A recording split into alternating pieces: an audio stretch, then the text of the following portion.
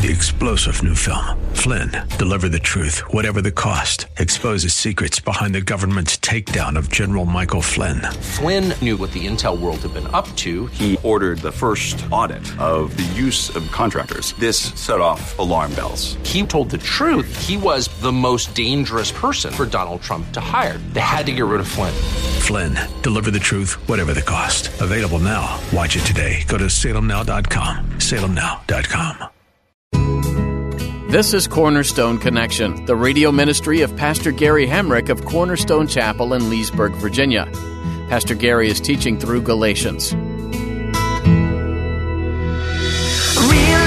is calling, listen, truth opens up your eyes. Mercy is waiting for you with every sunrise. In terms of salvation, Paul is saying, do you really want to live under the law? Don't you want to live freely under the promise? Don't you want to have the relationship that is based on the power of the Spirit, of what God has done for you, not on what you think you can do for God? Because that's the difference between these two stories. The Ishmael story is about how a couple of people got together and thought how they could help God out. The Isaac story is about how God fulfilled His promises to people who didn't deserve it and didn't earn it. From insignificant details to major decisions, you make hundreds of choices every day. Today, Pastor Gary continues this study of Galatians. In it, Paul asks the church to decide whether or not they want to live under the bondage of the law of Moses or in the freedom of God's gift of grace. And you have that same choice now. You can cling to the tendency to try to earn God's love and forgiveness based on how you perform, or you can place your faith in Jesus and trust Him to make you right with God. At the close of Pastor Gary's message today, I'll be sharing with you how you can get a copy of today's broadcast of Cornerstone Connection, subscribe to the podcast, or get in touch with us. But for now, let's join Pastor Gary in the book of Galatians chapter 4 with today's edition of Cornerstone Connection. Acts 16 tells us the first time that Paul goes to Galatia, he can't leave because the Spirit prevented him from moving on. And in Galatians chapter 4, verse 13, Paul says, as you know, it was because of an illness that I first preached the gospel to you. Now, this is very challenging on a few levels. So let me try to say this carefully. It appears that when you put Acts 16 together with Galatians 4, that what God actually used to sideline Paul to keep him in Galatia because his work wasn't finished was an illness. Now, why do I say that this is an important thing that I need to say carefully? Because a lot of times we dismiss illness as something that is all completely evil or of the world or of the devil. And listen, God can choose to use supernatural things or natural things to direct our lives, and He can even use an illness. I didn't say He caused Paul to become sick, but He can use even our illnesses to sideline us, to cause us to kind of stay home, or to not move on, or to not go there, or to not do this. Don't dismiss any different way, be it supernaturally or rather naturally, that God might direct our lives and the different things He might use to do that. Even in Paul's life, he says it was specifically because of an illness that I preached the gospel to you, and that the Spirit of Jesus would not allow him to move on. That's why he first ended up in Galatia, an illness. That's very challenging. It's very challenging. We're always wanting to pray quickly for us to be healed and for illnesses to go. But sometimes, who knows, but what God might be using an illness to accomplish. That's very challenging. So back here in Galatians 4, Paul goes on to say in verse 15, what has happened to all your joy? I can testify that if you could have done so, you would have torn out your eyes and given them to me. Have I now become your enemy by telling you the truth? Now, this part here about tearing out their eyes and giving them to me is probably an inference to the fact that Paul had, most historians believe, some kind of a physical ailment in his eyes, because he even concludes the letter to the Galatians here in chapter 6, where he talks about in verse 11, see what large letters I use as I write to you with my own hand, because his eyesight was probably very poor from some kind of infection, so he's probably writing this letter, very large letters, and so that's a reference to that. And so he's basically saying, I know if you could, you would tear out your own eyes and give them to me to replace my poor eyes with yours. I know you would do that. He says, so look, I tell you the truth, not to become your enemy. I tell you the truth because I love you.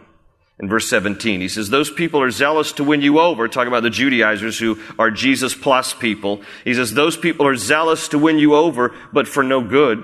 What they want is to alienate you from us, so that you may be zealous for them. It is fine to be zealous, provided the purpose is good, and to be so always, and not just when I am with you. My dear children, for whom I am again in the pains of childbirth until Christ is formed in you, how I wish I could be with you now and change my tone because I am perplexed about you. Okay, so what he's saying here is he says in verse 19, I am again in the pains of childbirth. Again, meaning I was laboring intensely for you to get saved. Now I'm laboring again for you to come into the truth and get out of this legalism stuff. And he says, I hope I can change my tone, but he ends this section here, says, because I am perplexed about you. It is the Greek word aporeo, which literally translates in your King James Bible, it says this, I have some doubts about you. He says, I'm perplexed. I've got some doubts. I'm concerned about where you are in your walk with Christ. Now, he's going to use another illustration here at the end of chapter 4 to kind of drive this point home further. Because they're basically saying, we're children of Abraham, so we think it's Jesus plus the law, because as good children of Abraham, as good Jews, we want to obey the law. So Paul's now going to talk in this next section about, fine, you're children of Abraham, great. But remember, Abraham had 2 sons. And one son represents freedom, and one son represents bondage. Bondage is actually the word King James uses. He's going to use the word slavery in the NIV. But let me read the section and then we'll come back and talk about it. So verse 21, he says, tell me, you who want to be under the law, are you not aware of what the law says? For it is written that Abraham had 2 sons, one by the slave woman and the other by the free woman. His son by the slave woman was born in the ordinary way, or King James says, in the flesh. But his son by the free woman was born as the result of a promise. Notice the contrast. Flesh, promise. Okay? Ordinary way, promise. These things may be taken figuratively, for the women represent 2 covenants. One covenant is from Mount Sinai and bears children who are to be slaves. This is Hagar. Now, Hagar stands for Mount Sinai in Arabia. By the way, don't take issue, and this is one of these things where somebody might say, well, there's a mistake in the Bible. Mount Sinai is not in Arabia. But Arabia in Paul's day included the Sinai Peninsula, where Mount Sinai is. Herodotus, the ancient historian, said everything east of the Nile River was considered Arabia. Okay, so it's an old term that he's using here. Now, Hagar stands for Mount Sinai in Arabia and corresponds to the present city of Jerusalem, because she is in slavery with her children. But the Jerusalem that is above, meaning where heaven is free, and she is our mother. For it is written, be glad, O barren woman who bears no children. Break forth and cry aloud, you who have no labor pains, because more are the children of the desolate woman than of her who has a husband. Now you brothers, like Isaac, are children of promise. At that time, the son born in the ordinary way, in the flesh, persecuted the son born by the power of the Spirit. It is the same now. But what does the Scripture say? Get rid of the slave woman and her son, for the slave woman's son will never share in the inheritance with the free woman's son. Therefore, brothers, we are not children of the slave woman, but of the free woman. So that clears it all up, doesn't it? So what is this section talking about? Let me break it down, and in order to break it down, we're going to talk first about Abraham's age and the timeline of events to understand the history that he's referring to. This is all found in Genesis. Paul is kind of summarizing some Jewish history to make the point that he's driving home here. So here's what we know about Abraham and the timeline of events. When Abraham was 75 years of age, God appears to him. God appears to him when Abraham was living in Ur, a city in what is called the Chaldees. In ancient times, it was also called Mesopotamia, the land between the two rivers, between the Tigris and the Euphrates. We're talking Iraq. When God appeared to Abraham, he was a Gentile, pagan, heathen living in Iraq, in the ancient city of Ur. He's 75 years of age. God appears to him in Genesis 12, and he says to him, "You're going to be the father of a great nation. Your offspring will be more numerous than the sand of the earth." And he calls Abraham to leave where he lives and to go to the land that God is going to give him.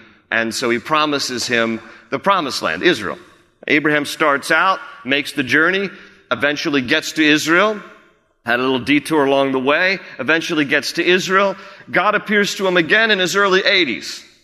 Now Abraham is in Israel, and God appears to him again, Genesis 15, and he restates, you're going to have a child of the promise.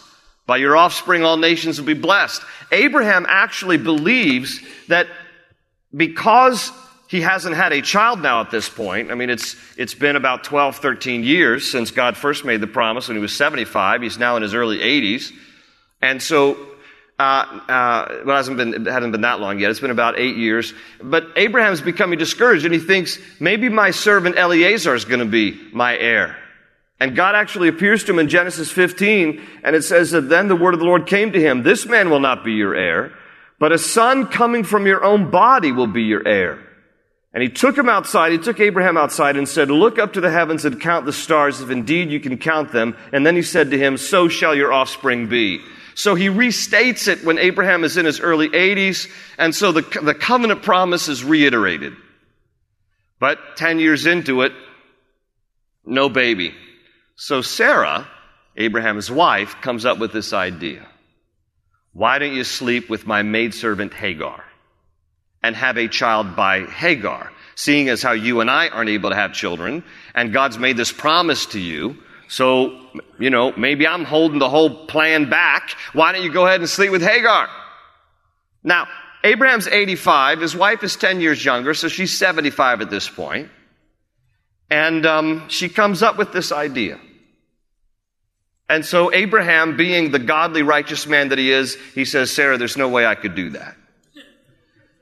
I mean, I'm a righteous, godly man, and you're a righteous, godly woman, and it wouldn't be right for me to take another woman." And no, he doesn't say that. He says, "Okay." 85-year-old man, "Okay." And so he sleeps with Hagar. She gets pregnant. The next year, Abraham's 86 years old, and Ishmael is born. Now, Paul doesn't even mention Ishmael's name in this passage here. He just says, the child born by the ordinary way, or again, King James, by the flesh. And why is he saying it like this? Because this is a whole fleshly idea, this is a whole fleshly concept. This was not God's will. They got impatient. They didn't wait for God's promise to be fulfilled. So, Abraham sleeps with Hagar, has a son Ishmael, when Abraham is 86 years of age. It's not until Abraham is 100 years of age and Sarah is 90 that the child of the promise, Isaac, is born. 25 years after God had told Abraham initially, "Through your offspring all nations will be blessed," 25 years later, the child of the promise finally came. Now, Paul is contrasting these experiences here. One child was born as a result of the flesh, man's efforts, man's scheming, man's decision, man's works. The other child was born as a result of the promise of God. And he even says, by the power of the Spirit in verse 29. So then Paul makes this contrast of Abraham's two sons. The one son, Ishmael, is a child of the slave woman. The slave woman is Hagar, and Hagar represents the law because it's all about works of the flesh. That whole relationship and the result of Ishmael's birth was a whole just scheme of the flesh. On the other hand, Paul says the other son of Abraham's was Isaac. Isaac was a child of the free woman. The free woman's name was Sarah. She represents grace because it's about the power of the Spirit. So what Paul is drawing on here from their own Jewish history is basically this. He's saying to the churches of Galatia who are believing in the Jesus plus stuff, he says, to which one do you belong? Are you about the flesh and works and human effort? Because don't you know from our own history, that's the story of Ishmael. That whole mess that today has resulted in what we call the Middle East conflict. That's what it is. Ishmael is the father of the Arab people. Isaac is the father of the Semitic people, the Jewish people. This conflict happened because somebody rushed in their own efforts and in their own works to bring about something that was not God's design. Now, that isn't to say the Arab people are not God's design. We're talking only specifically in terms of the promise of the inheritance. Okay, the fact of the matter is all of Abraham's children are blessed, including the Arab people. Okay? But in terms of salvation, Paul is saying, do you really want to live under the law? Don't you want to live freely under the promise? Don't you want to have the relationship that is based on the power of the Spirit, of what God has done for you, not on what you think you can do for God? Because that's the difference between these two stories. The Ishmael story is about how a couple of people got together and thought how they could help God out. The Isaac story is about how God fulfilled his promises to people who didn't deserve it and didn't earn it. But it was his promise fulfilled. Paul says, let your relationship be that. The fulfilled promise of grace, of receiving a free gift. Don't try to work your way and improve upon anything or impress God. That didn't work with Abraham and Hagar and Sarah, and it's not going to work now in your walk with him. So don't be children of the flesh or children of the ordinary way. Be children of the Spirit who are born by the power of the Spirit. And that's why he ends that chapter by saying, therefore, brothers, we are not children of the slave woman, but of the free woman. In that same sense, he's talking about Jerusalem. There's an earthly Jerusalem. There's a heavenly Jerusalem. There's an earthly plan. There's a heavenly plan. There's earthly works. There's heavenly grace. And so he's putting it in this context and this contrast so that they can understand. You're going to have to choose to live a life that is in the power of the Spirit, and don't try to do this works-oriented thing. Chapter 5. Let's look through the first section here of chapter 5, where Paul starts out by saying, it is for freedom that Christ has set us free. Stand firm then, and do not let yourselves be burdened again by a yoke of slavery. Okay, so now that he gets through talking about all this stuff about the law, don't be bound by the law. Don't think that you can work your way to heaven through just obedience to the law, okay? Then he talks here about freedom, but he's going to warn them about freedom. And the first warning is right there in verse 1. Do not let yourselves fall back into legalism when he says, do not let yourselves be burned again by a yoke of slavery. And then in verse 13, if you glance down further in verse 13, where he says, you, my brothers, were called to be free, but do not use your freedom to indulge the sinful nature. So these are going to be the warnings through the rest of the book of Galatians. Don't let yourselves fall back into legalism. Okay, it is for freedom that Christ has set you free. So live in that freedom, walk in that freedom. Don't fall back into legalism. But then he also warns, but at the same time, don't use your freedom to indulge the sinful nature. Now, next week, we're going to get into the latter half of chapter 5, where he talks about the acts of the sinful nature versus the fruit of the Spirit. He's going to make some wonderful contrast there as well. So that's going to be for next week. But for now, let's just look at the first section of chapter 5. Again, verse 1, it is for freedom that Christ has set us free. Stand firm then, and do not let yourselves be burdened again by a yoke of slavery. So you kind of get that image of like a farm animal just yoked, slavery, heavy burden. That's where King James uses the word bondage. Bondage to what? Slavery to what? To the law. To always trying to be a good person. That's slavery. That is futility. He says in verse 2, mark my words, I, Paul, tell you that if you let yourselves be circumcised, Christ will be of no value to you at all. Okay, now understand in the context, it's not like there's a problem being circumcised today. Men are circumcised pretty frequently in America, and usually it's customary or just for hygienic reasons. But he's saying, but don't do it because you think you're improving upon salvation. Christ died for your sins. It's not Jesus plus circumcision. So he says, if you go down that road, you're going to be bound to have to fulfill all the rest of the law. That's why he says Christ will be of no value to you. If you're going to turn to the law as a means of trying to make yourself righteous, then what value is Christ? He says in verse 3, again, I declare to every man who lets himself be circumcised that he is obligated to obey the whole law. If this is going to be your direction, you're going to have to do the works of all the law.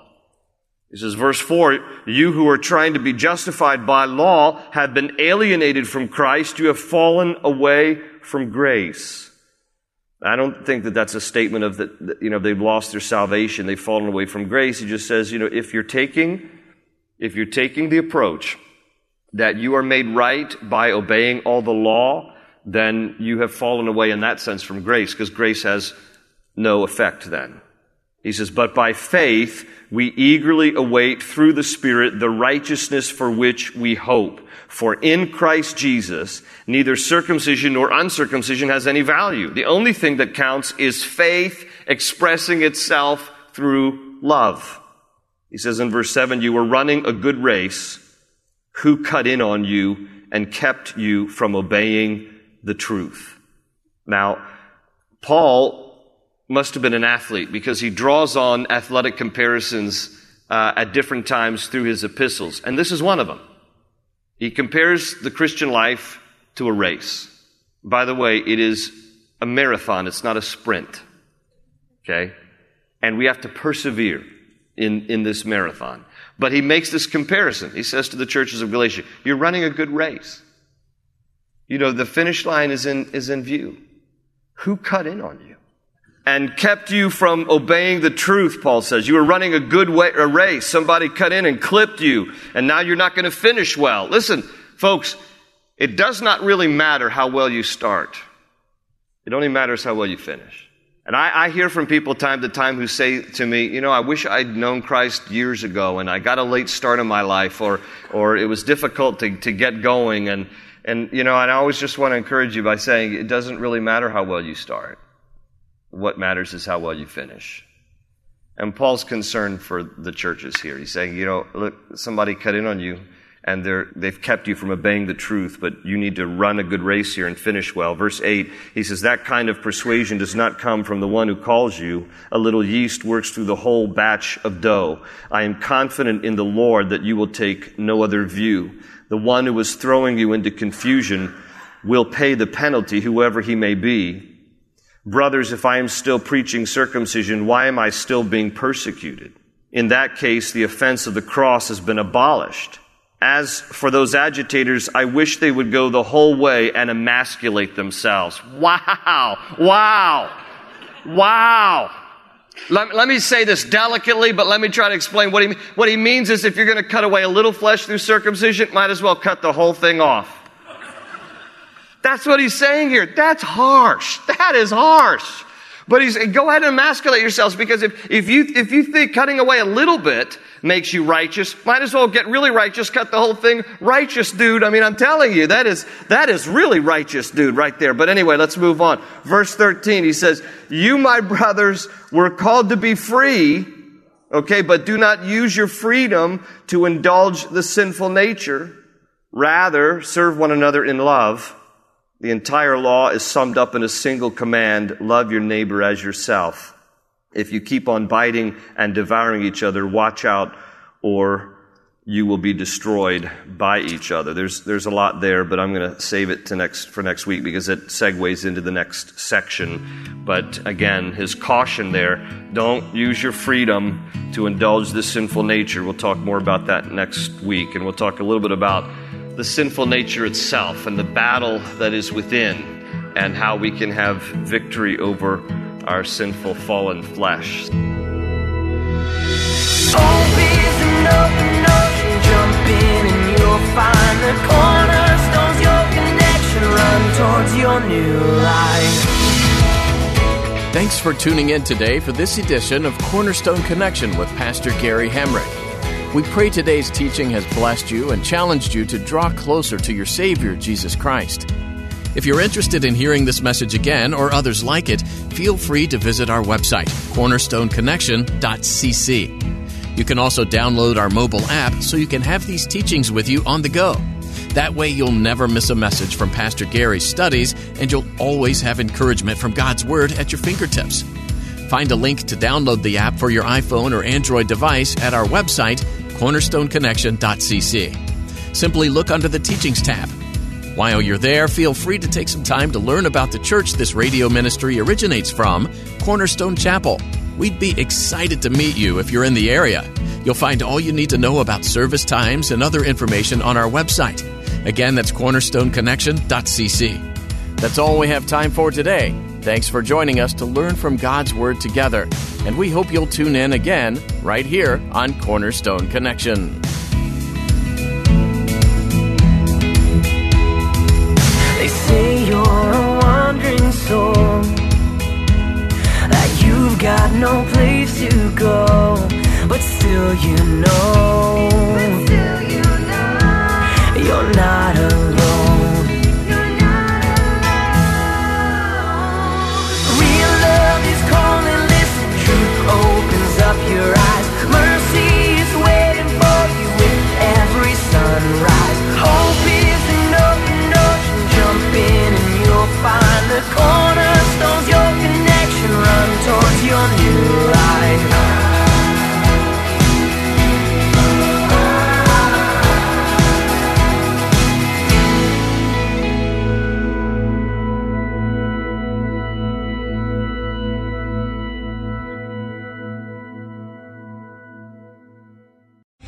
3-star General Michael J. Flynn, head of the Pentagon Intelligence Agency, knew all the government's dirty secrets. He was one of the most respected generals in the military. Flynn knew what the intel world had been up to. He understood its funding. He ordered the first audit of the use of contractors. This set off alarm bells. The explosive new documentary, Flynn, Deliver the Truth, Whatever the Cost, uncovers the facts behind this scandal. Flynn told the truth. He was the most dangerous person for Donald Trump to hire. I find out the worst enemy that I'm going to face in my life is right here in America. They took my assessment and they wanted me to change it. And I was like, I'm not changing it. They had to get rid of Flynn. With in-depth interviews, archival footage, and never-before-seen personal records of the man behind the headlines. I just felt like I was drowning. Flynn, Deliver the Truth, Whatever the Cost. Available now. Watch it today. Go to salemnow.com. salemnow.com.